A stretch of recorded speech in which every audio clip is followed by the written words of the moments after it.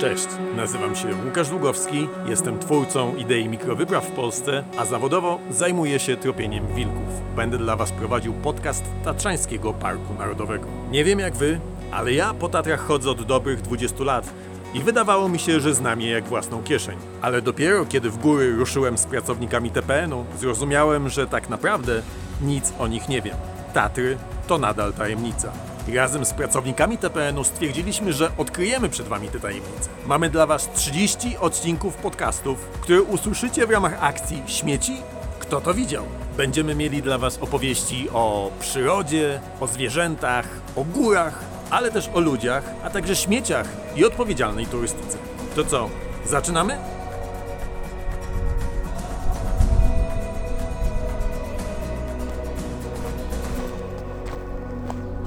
Jak chodzić po Tatrach, żeby im nie zaszkodzić? Co roku te góry odwiedza 3 do 4 milionów ludzi i każdy z nas zostawia jakiś ślad. Czasami to jest po prostu dźwięk, czasami zapach, odcisk stopy, ale bardzo często są to też śmieci. W jaki sposób chodzić po Tatrach, żeby im nie szkodzić? W jaki sposób w ogóle przebywać w przyrodzie, żeby jej nie szkodzić? Dzisiaj opowie Wam o tym Jan Krzeptowski-Sabała z Tatrzańskiego Parku Narodowego. Będziemy rozmawiać o idei Leave No Trace. Witam Was ponownie w podcaście Tatrzańskiego Parku Narodowego. Drugi raz rozmawiamy z Jankiem Krzeptowskim-Sabałą z działu edukacji TPN. Cześć, cześć. I drugi raz, czy to przypadek, deszcz. Janek, No coś tutaj ściągamy taką pogodę. Ja nie wiem, czy ja Cię będę więcej zapraszał po prostu, bo musieliśmy się aż schować w bibliotece tutaj parkowej, bo leje nieprzerwanie od wczoraj. Z Jankiem dzisiaj porozmawiamy o tym właściwie jak chodzić po górach, ale wszędzie właściwie jak być w przyrodzie i nie szkodzić. O takim ruchu, który przyszedł do nas z Ameryki, nazywa się Leave No Trace, czyli nie pozostaw za sobą śladu. Tak chyba to by można przetłumaczyć, co? Tak, to jest takich 7 bardzo uniwersalnych zasad, które zostały na potrzeby edukacji turystów, no właśnie w obszarach dzikich, nie tylko chronionych w przyrodzie, stworzone w Stanach Zjednoczonych. To już jakiś czas temu, to już pół wieku temu takie zasady powstawały, bo właśnie po wojnie w wielu takich dzikich obszarach w Ameryce i nie tylko w parkach, ale też na przykład w obszarach typowo leśnych, podlegających pod State Forests, zaczęła się masowa turystyka taka rekreacja, czyli ludzie z miast wyjeżdżali na weekend, przyjeżdżali na urlop gdzieś w jakiś dziki teren, często gdzieś biwakując, no i zaczęły się robić wielkie problemy, bo dostawiali po sobie śmieci, te miejsca były rozdeptywane, zwierzęta były płoszone, starano się ułożyć na takie różne zasady, jakieś dekalogi, tak to nazwijmy, tak wytyczne dla tych turystów i one powstawały i w tych właśnie leśnych ośrodkach, i w tych ośrodkach parkowych. Potem postanowiono to ujednolicić, żeby nie było ileś wersji tych zasad, tylko zrobiono właśnie 7 głównych zasad Leave No Trace. Poświęcono też temu sporo badań, bo to nie jest tak, że to wynika tylko z jakiejś takiej wrażliwości przyrodniczej czy filozofii ochrony przyrody, tylko to jest poparte wieloma obserwacjami i nawet badaniami naukowymi. Te wskazówki to są podawane właśnie przy okazji tych 7 zasad. Zanim przejdziemy do tych 7 zasad, chciałem zapytać o to, jak wygląda sytuacja w Polsce. Ja mam takie wrażenie, że my chyba zbliżamy się do tego problemu, który był i jest nadal w Ameryce, bo społeczeństwo nam się bogaci bardzo dobrze. Dzięki temu, że się bogaci, może wyjeżdżać na wakacje i w Polsce, i za granicą. Bardzo dobrze. No ale przyroda ma swoje limity, prawda? Tak, jest nas w tej przyrodzie na pewno dużo więcej niż kilkanaście lat temu. I tu mam na myśli też taką przyrodę właśnie nie tylko w jakieś wyjątkowe miejsca typu parki narodowe, ale po prostu lasy. Nawet to, co się dzieje w ostatnich kilku miesiącach, w ostatnim roku w lasach państwowych, czyli testowanie takich miejsc, gdzie ludzie mogą już legalnie biwakować, sobie coś ugotować na kuchence. To jest duże otwarcie się właśnie lasów na ludzi, bo tych ludzi po prostu jest coraz więcej. To nie chodzi tylko o samych survivalowców, jakichś bushcraftowców, ale sporo ludzi po prostu chce odpocząć na łonie natury, no ale wcześniej tego nie robili. Większość z nich nie była harcerzami w dzieciństwie i nikt ich z tego nie przeszkolił. Nie ma mowy właściwie o takich zasadach w programach nauczania szkół, więc no, pytanie, skąd ci ludzie mają wiedzieć, jak się zachować? No ja bym powiedział, że chyba trochę podstawowa wrażliwość jednak, jak gdzieś wypoczywam, czy gdzieś jestem, to nie śmiecę po prostu. No, więc pewna intuicja na pewno tutaj tak, więc to jest taka pomoże. podstawowa zasada. Natomiast rzeczywiście, ponieważ ja już tutaj zostałem przeszkolony przez Jaśka w zeszłym roku z tego Leave No Trace, Nie wszystkie te zasady są takie intuicyjne i warto je poznać, więc może zacznijmy od pierwszej. Tutaj Jasiek przyniósł ze sobą takie karty. Na jednej z nich jest narysowana wielka stopa i taki slogan: nie zostawiaj po sobie śladu, wielka stopa robiła to od wielu lat. Tak, no to jest takie tańcze zwierzę, tak, które gdzieś tam się pojawia w różnych miejscach, szczególnie w górach na świecie i bardzo mało śladów po sobie zostawia, więc Dokładnie. to jest taki ideał. Więc bądźmy jak wielka stopa, czyli od czego zaczynamy? Dokładnie, no. 7 zasad. Więc od tego, że zanim pójdziemy w teren, zanim wybierzemy się na wycieczkę, to trzeba ją dobrze zaplanować, dobrze się do niej przygotować. Bo potem w terenie już musimy liczyć na to, co mamy w plecaku, na to właśnie, jak zaplanowaliśmy tą trasę. No i chodzi o to, żeby raz być świadomym tego, w jakim miejscu jesteśmy przyrodniczo, tak?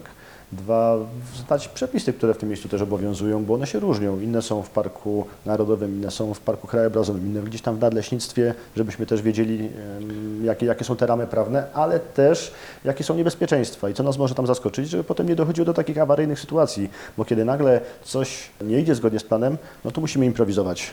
Nieraz to jest walka o nasze zdrowie czy życie, no i wtedy już ta troska o przyrodę nie jest najważniejsza, tak? Tak. Starajmy się nie dopuszczać do takich sytuacji, minimalizujmy takie ryzyko. Oczywiście to ryzyko się zdarza, ono jest na szczęście rzadkie, chociaż toprowcy pewnie mają tutaj inną perspektywę. Natomiast jeżeli chodzi o pakowanie, to ja bym powiedział właściwie nie jak się spakować, a nieco wziąć ze sobą, a właściwie czego nie brać ze sobą, prawda? Tak, warto pomyśleć o tym, żeby iść też taki minimalizm, nie zabierać niepotrzebnych rzeczy, ale też nie zabierać śmieci po prostu. I co to są te śmieci? Jak biorę ze sobą czekoladę, nie wiem, tam kabanosy, butelkę z wodą i tak dalej, i tak dalej. No to są przede wszystkim jednorazowe opakowania. Możemy spróbować kupić pewne rzeczy luzem. Coraz modniejsze są trendy takie less waste, zero waste, tak? I możemy do swojego pojemnika już gdzieś w sklepie na przykład kupić bakalie, które weźmiemy na wycieczkę, czy upiec sobie samemu nim chleb, tak? Ale większość pewnie kupi takie produkty w sklepie, więc dobrze je przepakować do jakiegoś lunchboxa, do pudełka, wodę czy sok mieć w butelce, w termosie, a nie też w butelce PET, no bo potem rzeczywiście, jeśli na przykład to jest dłuższy obóz, jeśli to jest dłuższa wędrówka, no to te śmieci nam ciążą, są problemem, zajmują jakąś objętość, tak? Więc tutaj sobie też ułatwimy życie i też nie będzie problemu, gdzie te śmieci gdzieś tam upchnąć, nie zostawimy ich gdzieś przy jakiejś leśnej drodze, przy parkingu. Ale ja też widziałem śmieci na szlakach w TPN-ie i mam wrażenie, że część z nich to są takie śmieci przypadkowe, że ktoś właśnie odpakował sobie batonika, czekoladę, włożył ten papierek do kieszeni albo spodni, albo plecaka i wyciągając coś, ten papierek mu wypadł. Na pewną część rzeczy po prostu gubimy, zabieram na nim wiatr, tak? Więc warto też mieć trochę porządek w tym plecaku. Mieć tam po prostu worek na śmieci, a nie żeby był upchany w każdej kieszeni spodni, kurtki i plecaka.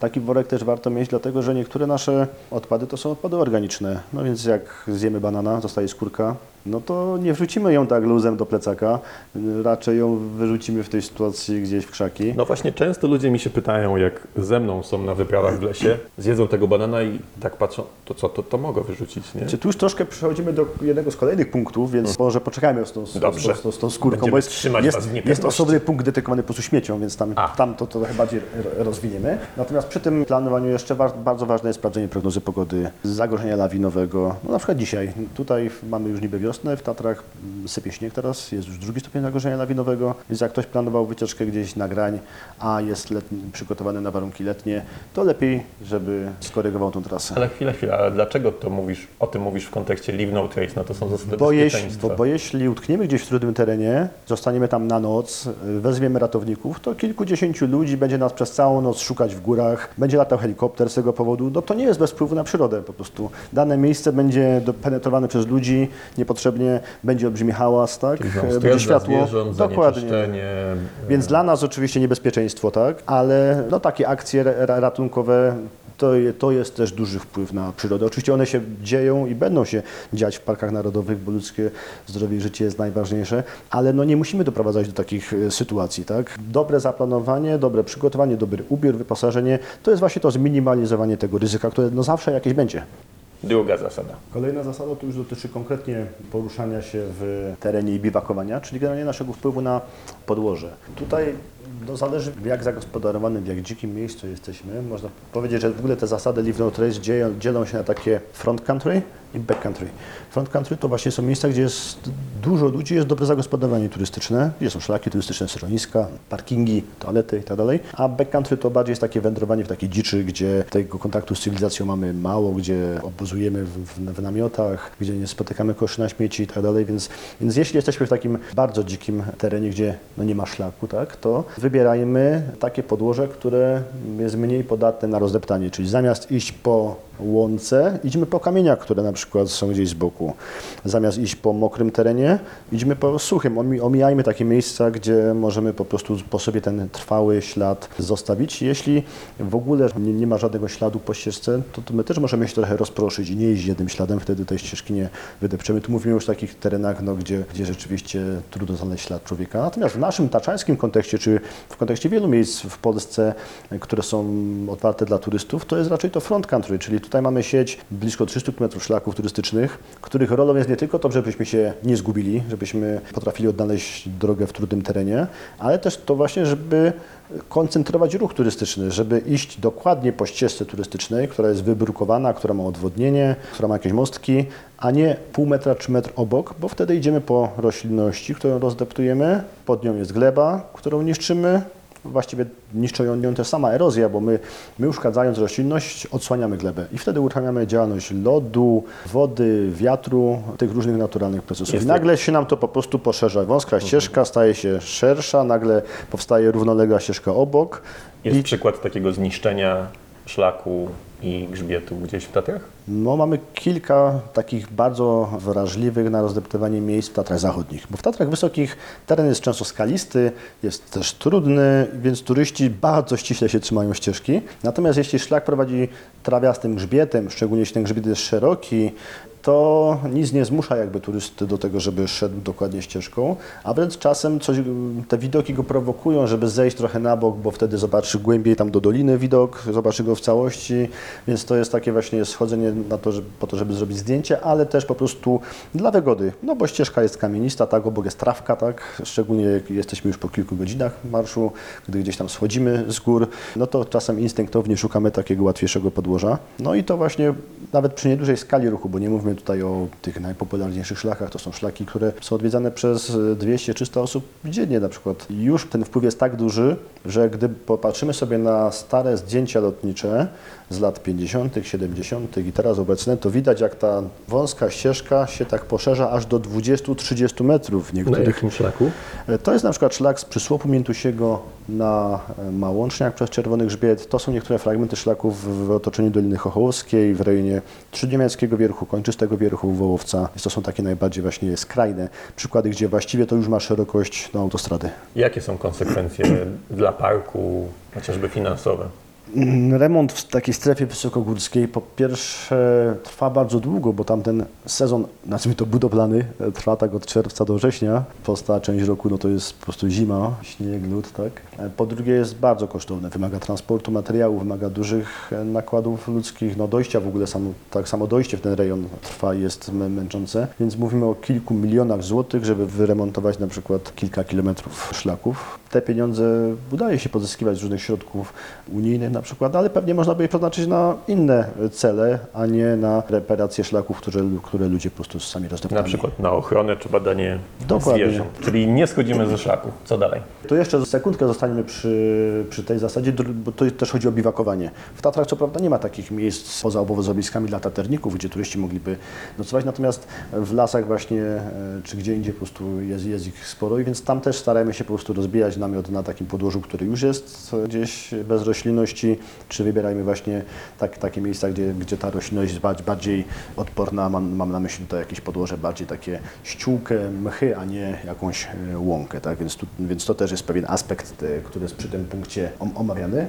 No i trzeci punkt to są Śmieci, a może nawet szerzej powiedzieć odpady. Chodzi o odpowiednie gospodarowanie wszystkim, co wyprodukujemy na takiej wycieczce, więc tu już troszkę weszliśmy w temat tego pakowania, więc pewne rzeczy właśnie już przygotowując się do wycieczki możemy uniknąć, czyli minimalizować ilość śmieci, które zabieramy w teren. No i kolejna sprawa właśnie to już ta wędrówka i zapytałeś o tą skórkę, tak?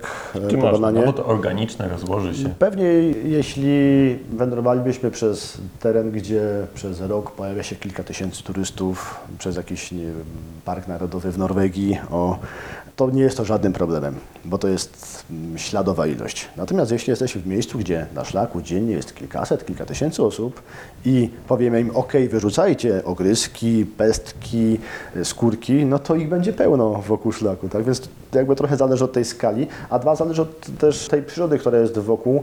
Na przykład w Tatrach mamy zwierzęta, które są podatne na dokarmianie, na oswajanie. Mamy tutaj i lisy, ale też niedźwiedzie, które czują zapach Czyli tych. co, taki ogryzek, skórka od banana to może być dla nich pożywienie? Oczywiście, zwierzęta, nawet te drapieżne, uzupełniają swoją dietę owocami, Tak, bo to jest to dobrze. łatwe źródło pokarmu. A to chyba dobrze, że tam je dokarmimy, bo No, z perspektywy te pojedynczego, takie trudne do życia. z perspektywy pojedynczego głodnego liska, patrząc tak po ludzku, tak, na taką sytuację, to się wydaje jakąś pomocą. Natomiast my chcemy, żeby w górach czy w ogóle w przyrodzie były dzikie zwierzęta, a nie oswojone. Nie chcemy, żeby te zwierzęta regularnie kręciły się przy szlakach, grzebały w śmietnikach, wychodziły poza park szukając tego jedzenia. A takie właśnie są konsekwencje takiego ogryzka, tak? No dobrze, taki lisek to pewnie nie jest problem, ale załóżmy, że taki niedźwiadek tam się dokarmia na tych naszych śmieciach. Czy to stanowi dla niego, czy dla nas jakieś zagrożenie? Ja tutaj bym tego liska też nie bagatelizował, bo w Polsce w wielu rejonach lisy chorują na wściekliznę. Taki oswojony lisek, który już nam je z ręki, no może nas po prostu ugryźć, tak? No I i to nie, zarazić jest, wścieklizną. to nie jest przyjemna choroba. A niedźwiedź, no to już duże zwierzę, które może być niebezpieczne, to jest zwierzę, które podejdzie bliżej, jak się oswoi, ale kiedy poczuje się zagrożone, może zaatakować. Może nas podrapać, pogryźć, zabić, tak? Czyli dokarmianie to oswajanie, a oswajanie to niebezpieczeństwo dla nas po prostu. Tak, a takie śmiecenie to jest po prostu nieświadome dokarmianie. Tak możemy to wytłumaczyć. Więc to jest taki początek historii, która kończy się albo odstrzałem takiego lisa czy niedźwiedzia. No na Słowacji mieliśmy niedawno sytuację, tak, kiedy niedźwiedzica z młodym została odstrzelona, dlatego że regularnie podchodziła do schroniska, pewnie szukając właśnie śmieci jedzenia. Tak. Lisy bardzo często są ostrzeliwane, tak. Chodzi o takie ostrzały sanitarne właśnie, więc wyrok śmierci. Albo to jest dożywotnie więzienie, bo takie zwierzę już czasem nie da się po prostu go oduczyć pewnych nawyków i trzeba je przewieźć do zoo, do jakiegoś ośrodka i tam w niewoli spędzi resztę życia. No ja w kontekście tych skórek bananów i innych organicznych odpadków zawsze mówię ludziom, że jeżeli to tutaj nie wyrosło, to tutaj nie należy po prostu. I wydaje mi się, że to jest chyba taka dość zdrowa zasada, prawda? Tak, no może bananowce nam tutaj nie wyrosną, ale już jabłonki, czemu nie? Tak, ten klimat tutaj jest na tyle łagodny, że to też może być po prostu wprowadzanie obcych gatunków do ekosystemu, więc jeśli nie musimy naprawdę, no to po prostu nie wyrzucajmy nic. Czyli worek na śmieci ze sobą i wtedy nie będzie problemu z tymi bioodpadkami. Zdecydowanie taki nieduży worek, 20-30 litrów, żeby po prostu w plecaku mieć takie Dobrze. miejsca na takie rzeczy. To mamy już 3 zasady. Jeszcze przy tej zasadzie, tutaj okej. wspomnę, bo są śmieci, które produkujemy przy okazji naszej fizjologii, tak? no I w tym punkcie właśnie mamy słynną kupę, tak? Kupę w lesie, co z tym zrobić? No? Wytrzymać do powrotu do Warszawy? Jeśli to jest takie wiejskie powiedzenie, że dobry gospodarz przynosi do domu, tak? Ale pewnie nie zawsze się da przy dłuższej wycieczce albo przy jakimś większym ruchu w kiszkach. Więc tutaj też przede wszystkim korzystajmy z miejsc, gdzie można to zrobić w toalecie, tak? Czyli to-je macie to-je, rozstawione. tak, no gdzieś przy parkingach leśnych takie toalety są, w różnych miejscach, gdzie tam tych turystów są większej ilości, takie obiekty się pojawiają przynajmniej sezonowo, tak? A jeśli musimy się w lesie załatwić, to zróbmy to w odległości 50-60 metrów od ścieżki turystycznej. Oczywiście, no o ile nie jest to jakiś trudny teren, nie schodzimy w przepaść, tak? Na rysach na przykład. Tak. Pilnujmy tego, żeby to nie było blisko, czyli też w takiej odległości od brzegu jeziora, od jakiegoś źródła, od strumienia. Też te 60 metrów. Tak się podaje, albo po prostu kroków, tak, może łatwiej będzie zapamiętać. Bo tutaj chodzi o to, żeby zakopać naszą kupę na głębokość 10-15 cm, jeśli oczywiście to też pozwala na to, tak, sytuacja, jeśli gleba jest kamienista, jest dużo korzeni, to nie damy radę. No pewnie większość z nas nie ma ze sobą saperki, więc też będziemy używać jakiegoś patyka do tego. Albo nogą odgarnąć. No nie Najważniejsze, przesadzaj. żeby rozgrzebać tą warstwę ściółki, bo to jest taka warstwa, która izoluje glebę od tego, co jest na zewnątrz, która jest generalnie sucha. Tak? Więc jak naszą kupę zostawimy na tym suchym, to ona wyschnie i będzie nam długo leżeć. A potem spadnie deszcz, może ją rozpuścić, wymyje i na przykład spuszczę do strumienia. A ktoś niżej będzie chciał się napić wody. Więc to jest też kwestia wpływu nie tylko na samą przyrodę, ale też na innych ludzi.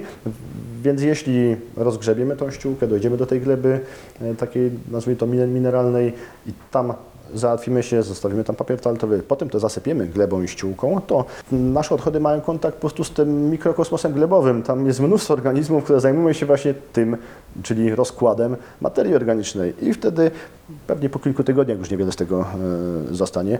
Po drugie, no nie ma też tych nieprzyjemnych wrażeń estetycznych, tak? No nie zobaczymy tych odchodów, nie zobaczymy tego papieru toaletowego, nie będzie ono fruwał po lesie, jak dmuchnie wiatr, więc też kwestia takiej estetyki. No niestety w Tatrach rzeczywiście przy tych popularniejszych szlakach, właściwie przy wszystkich można to spotkać, że są tak zwane srajniki, gdzie występuje nowy tatrzański gatunek, czyli papieżaki. Tak, no w otworach jaskiń, czasem w szałasach pasterskich, no niestety widać, że brakuje takich nawyków, żeby to robić po prostu Czyli świadomie. schodzimy na bok, kopiemy dołek, zasypujemy.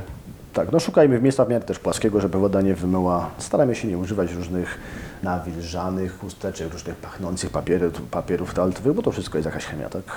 Więc to gdzieś tam No, zostaje. a co z siku? To chyba nieszkodliwe. No i tu znowu pytanie o ilość. Jeśli to jest takie miejsce, gdzie codziennie kilkadziesiąt, kilkaset osób schodzi robić siku, no to tam stężenie tych substancji w glebie obcych no jest bardzo duże i tam nieraz zauważymy, że po prostu rośnie mnóstwo pokrzyw, tak? To jest taka roślina azotolubna. Więc my przekształcamy glebę w danym miejscu, więc nie chodźmy wszyscy w jedno miejsce. I jak sobie sikamy, to starajmy się rozproszyć po prostu to trochę. Więc zawsze to wtedy bardziej się gdzieś tam rozpuści, nie będzie w jednym miejscu skoncentrowane. Łatwo Ci powiedzieć z tym rozpraszaniem, bo jesteś facetem. No pewnie tak. Odsłuchaliście właśnie pierwszej części rozmowy z Janem Krzeptowskim-Sabałą o tym, jak nie pozostawiać po sobie śladu, będąc w przyrodzie, w górach czy w lesie. Na kolejny odcinek zapraszam Was już wkrótce. Niniejszy materiał został dofinansowany ze środków Narodowego Funduszu Ochrony Środowiska i Gospodarki Wodnej. Za jego treść odpowiada wyłącznie Tatrzański Park Narodowy.